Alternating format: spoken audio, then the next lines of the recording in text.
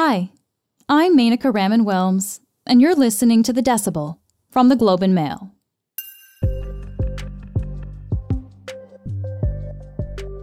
So this was a very difficult decision. But we have seen Russia consistently trying to weaponize energy as a way of creating... That's Prime Minister Justin Trudeau speaking on July 13th. The difficult decision he's talking about is Canada returning a gas turbine to a pipeline, majority owned by a Russian state-run energy giant. A pipeline that supplies natural gas to Germany and Europe. The thing is, Canada has put a ton of sanctions on Russia since its invasion of Ukraine.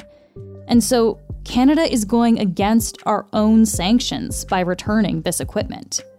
And even after all that, Russia announced that as of today, they're cutting down the flow of gas to Europe. Germany is now rationing hot water, dimming its streetlights, shutting down swimming pools. Stephen Chase is the Globe's parliamentary reporter, and he's been following the turbine saga from the beginning.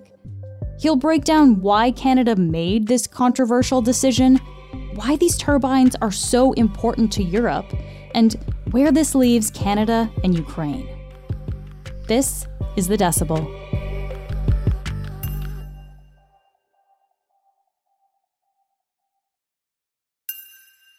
Stephen, thank you so much for being here today. Oh, you're welcome.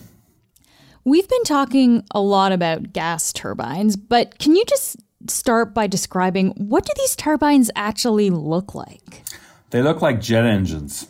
They are big, huge things with fans, and they are used at compressor stations along a pipeline to keep the gas flowing. Okay, so how big are they? Would they be as big as I'm picturing in like a jet engine on an actual plane? Massive like that, yes, absolutely. Okay, that helps. That's good to know. So, I mean, we're talking about turbines here, but this is actually a conversation about sanctions against Russia while they're invading Ukraine.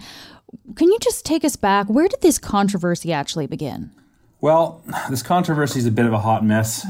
It began in June when the main pipeline that delivers Russian gas to Germany, the Russians reduced the flow, so they turned down the spigot.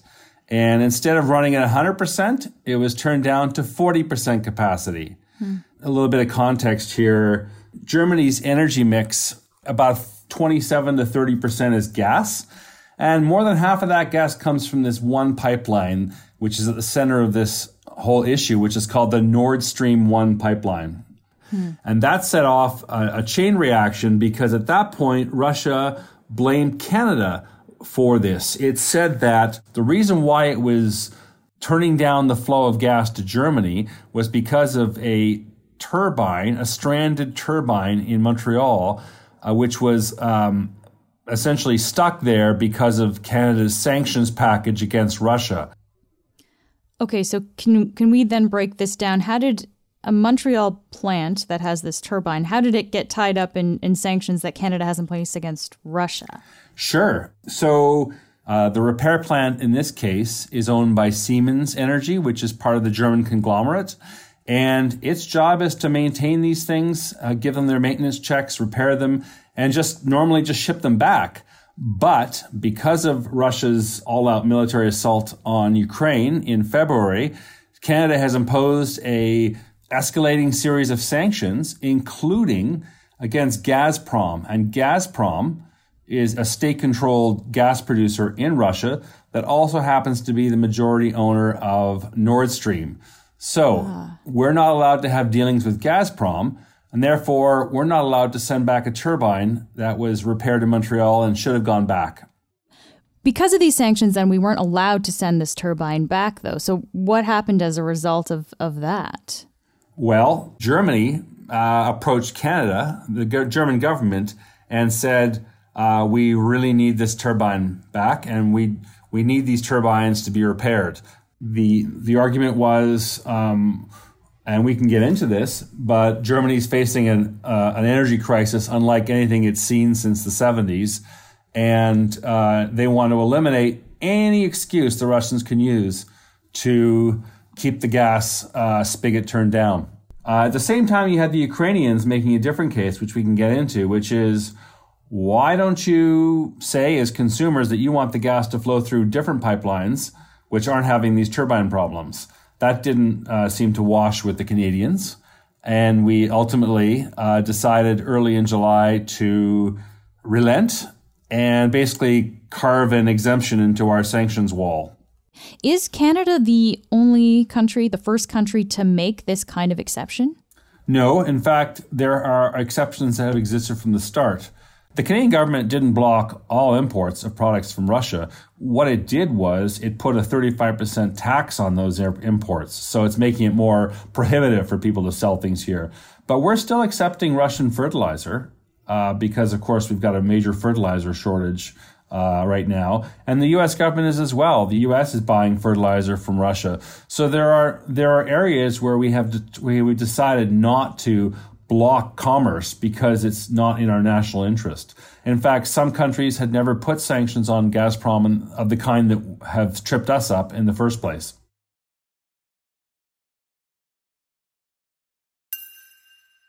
Critics say that sending back this turbine is actually helping fund Putin's war in Ukraine. Can you walk us through this, Stephen? How is sending the turbine back to Germany, how is it seen as funding Russia's war? Well, that argument is mainly used by the Ukrainians, who, of course, are the ones getting pounded and losing up to 200 soldiers a day because of the Russians. The argument is that Gazprom is a state-controlled Russian company. It's the one selling the gas to the Germans. The more money that Gazprom makes, the more money that goes into the coffers of the Russian state, and the more money the Kremlin has to wage war in Ukraine. As you say, war is still raging. A Canadian was actually just killed in fighting recently in Ukraine, who had gone over to fight himself. What is Ukrainian President Volodymyr Zelensky saying about this whole thing? He's pretty upset. He actually used one of his daily addresses to deal with this right from the top. He calls this a dangerous precedent, and he's worried that what Canada is doing by creating exemptions to keep dealing with the Russians is it will be a part of a slippery slope which will encourage or essentially give a green light for other allies to begin to relent as well, to carve exceptions into their sanctions regime. He's also said he will never accept what Canada has done. So it's a rare discordant issue between two countries that have normally been very close. So this is actually putting Canada, it sounds like, in kind of a difficult place here. How is Prime Minister Justin Trudeau or the government really kind of handling this situation? Well, the government took about, I would say, between a month to 6 weeks to finally come down on a decision. They sort of announced the decision on a weekend in a tweet, so they weren't actually very forthcoming with the answer. And I think sort of hoped it would slide by in a one-day story. They didn't give us a lot of detail. They just said, we've decided for the sake of helping our allies to send this turbine back. And in fact, it wasn't until another day went by that we realized there's more to the story. This isn't, in fact, just a one-off deal to release one stranded turbine. This is a deal that the Trudeau government has cut effectively with the Russians to repair up to 6 turbines over the next 2 years. But their argument is, our sanctions are intended to punish Putin. They're not intended to punish the people of Germany. And so that's why we had to make this exception, because we have to remove another excuse that Putin could use to weaponize energy. Why that term, an excuse? Like, why use that word there? Because what Mr. Putin has done, I mean, one of the things that Russia has brought to the table, the international table over the last few decades, is petroleum. Like Canada, they are a major producer of oil and gas is important for Europe. Europe's remained very dependent on natural gas. The Germans in particular, they've been led by a series of governments that are very keen on getting to renewable energy, and they saw natural gas as a bridge fuel as they head towards more solar and wind and so on. They have, as I said, for what people believe is no good reason, they have reduced the flow on the Nord Stream 1 pipeline to 40% in June. And in fact, after it went down for about 10 days maintenance and came back up several days ago. It's now down to 20% of, normal flow. So Mr. Putin is using this to hurt the West, and Canada's been dragged into this because of our expertise in repairing pipeline turbines. And it's thrust Germany into a bit of an energy crisis. Yeah, let's get into the energy crisis in Germany then. As you mentioned, on Monday, the Kremlin announced it's going to reduce capacity again in the Nord Stream 1 pipeline to 20% of the pipeline's capacity. So that seems like a drastic reduction of energy very quickly. What are the concerns in Europe, especially in Germany, around the reduction of the flow of gas? Well, it's panic. The Germany, as I said, is into energy crisis of the kind we haven't seen since 1973, when oil prices went through the roof. Germany is now rationing hot water, dimming its streetlights, shutting down swimming pools, lowering the temperature in rented buildings. Sales of firewood and wood pellets and coal are going through the roof. They're in fact restarting coal plants. So nobody in Germany believed that Russia can be trusted to deliver what it needs for the coming winter.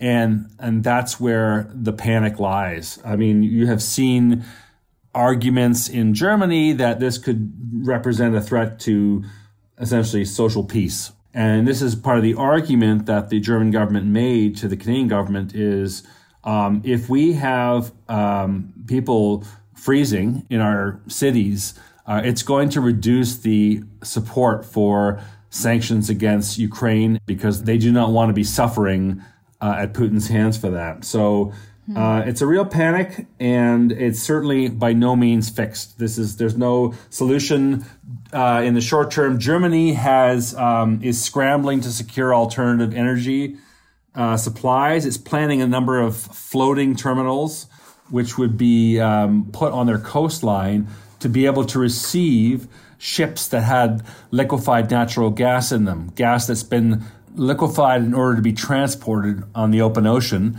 And so these terminals would be able to receive that. Effectively, these ships would be a floating pipeline, right? So Germany is setting up an arrangement where it can get gas from new sources, and it's gone cap in hand to the Middle East for fossil fuels that it was trying to move away from. In fact, I think it was the German economy minister was talking to Qatar about to get LNG. So a terrible situation right now.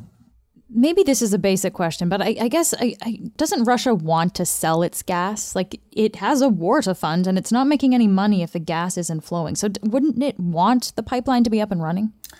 Yes, it would, but it does have other buyers.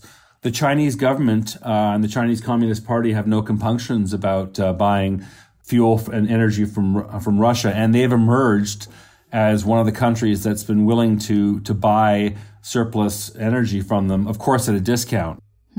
This is an interesting conundrum because, as you say, Germany they want to support Ukraine in this fight against Russia, but at the same time they're so dependent on Russian energy that they're buying this energy from Russia and therefore kind of supporting Russia in this endeavor as well. It's kind of a strange, complex situation here. Yeah, and the Russian government loves it. This is a perfect bit of chaos that they're actually relishing. I think it was the Russian Foreign Ministry that tweeted a picture of frozen Jack Nicholson from the movie The Shining. At one point, his character dies outside the hotel in the frigid temperatures, and it's basically a frozen statue. And they tweeted that with a lot of text gloating about the situation. So now that Canada has agreed to return and repair the turbine, actually 6 turbines over the next 2 years this agreement is for, is there any confidence that Russia will actually follow through with natural gas deliveries to Germany? No, and that's part of the what makes this really a hot mess. Now the first turbine has gone back. We don't have any public visibility on this, but reporting by Russian media and German media, or German-based media, has determined that it's on its way back. There's no clear sense that if you do this, then the Russians will respond by relenting on this. In fact, after we'd announced we were sending it back, Gazprom also sent a note to its European clients, its German clients, declaring force majeure and saying that due to circumstances beyond its control, it can't even fulfill its contracts. So there's really very little certainty that the Russians can be trusted to deliver what Germany or Europe needs. Force majeure, that's basically a statement about like things out of their control, essentially, right? Yes. As we mentioned, Europe is in the midst of an energy crisis and is highly dependent on Russian energy still, which is making things worse here. But of course, everyone, Europe, Canada, lots of countries in the world are trying to move towards more renewable energy to try to break these reliances on gas of all kinds. Isn't this a good opportunity for Germany, for Europe, to be reevaluating its dependency on Russian natural gas? Yeah, I think they entirely regret relying on Russian natural gas as a bridge fuel to try to get to this renewable future that they chartered for themselves years ago. So no, I think this is buyer's remorse. Stephen, thank you so much for taking the time to speak with me today. You're welcome.